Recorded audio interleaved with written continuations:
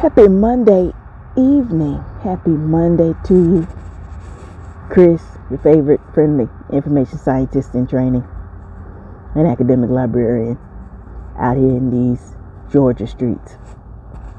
Just chilling today, relaxing as I broadcast live from the front side of my childhood home.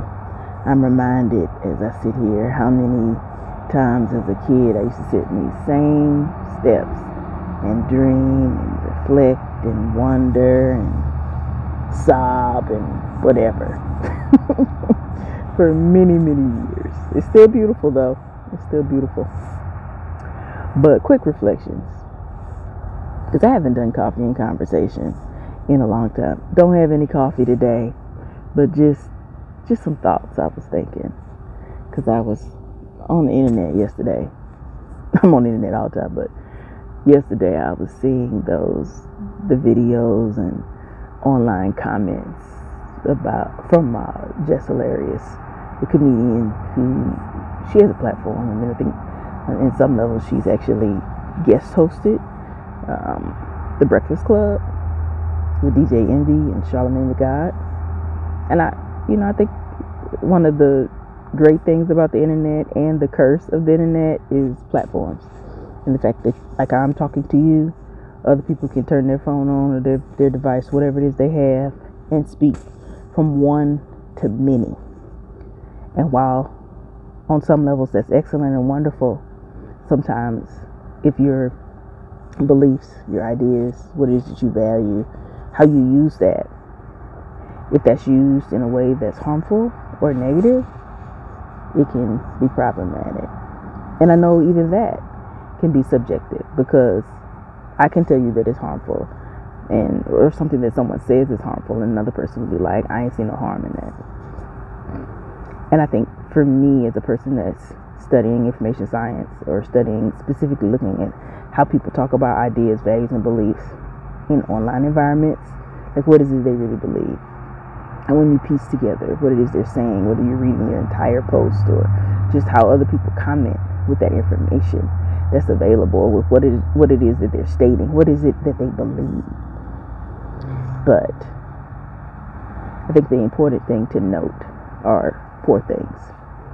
1, if you didn't see the comment was pretty much Jess Hilarious was talking about, trans women aren't real women, and that trans women want to be like, I guess, cis women. In short, you can find the full comment. You can find everybody's thoughts, good, bad, and otherwise, on it. But as a person that studies how people use words to frame rhetoric, and how this rhetoric is based on people's ideas, beliefs, and values, some quick notes. 1, those comments, they undergird trans misogynoir. In case you're wondering, what's misogynoir? It's like dislike, distrust, hatred of black women, and it can occur in some instances with trans people. And when you think about when people have this belief, this idea that trans women or trans people are somehow trying to be something else or take something away from another group of people, you really have to sit and ask yourself, where does that belief come from? What is it exactly that people mean when they say that? Because none of those things are true. I don't think there's a trans person that's out here in these streets, in this world, celebrity or everyday person, that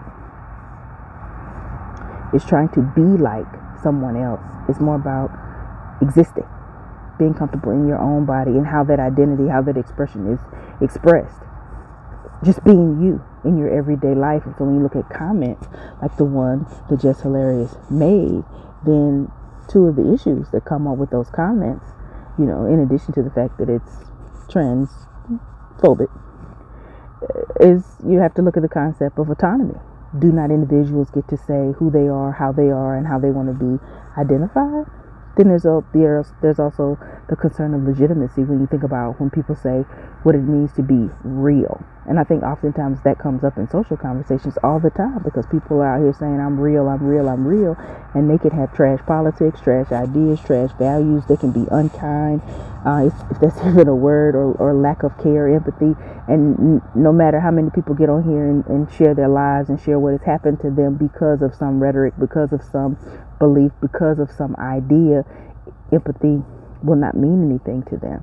But it is those very thoughts about what's real, and people want to be like just the beliefs that undergird those statements, that also are linked to why you see a high amount of trans women and trans men that are murdered, because there's an actual belief that we're out here trying to purport something that we're not,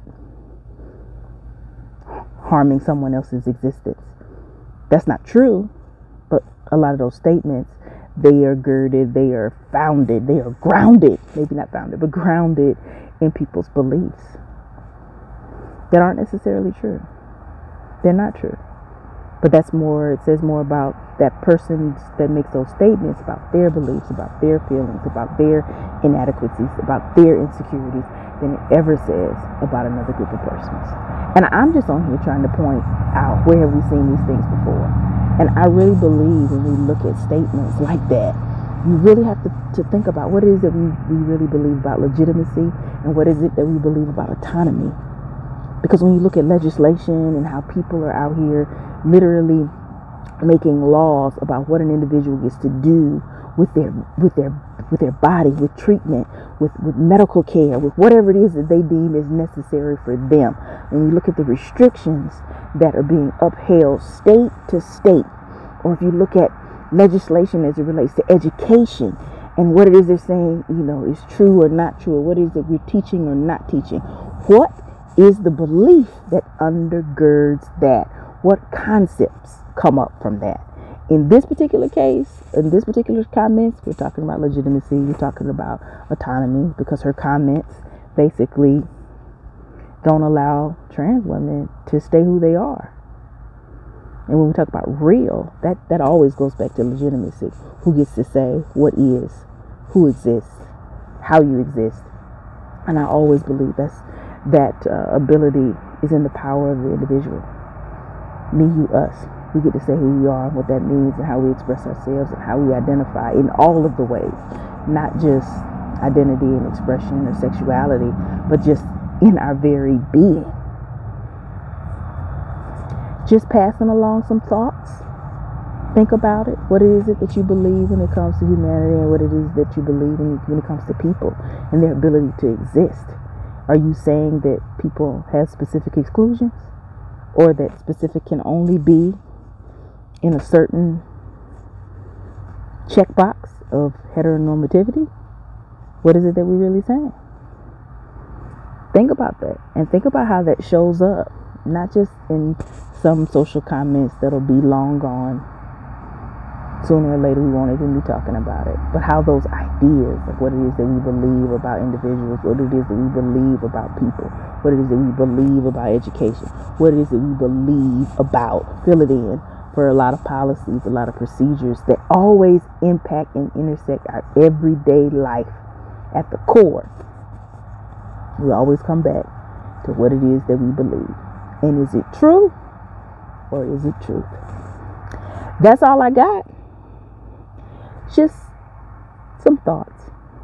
Signing off from the Information Science Files. Peace. Take care of yourselves.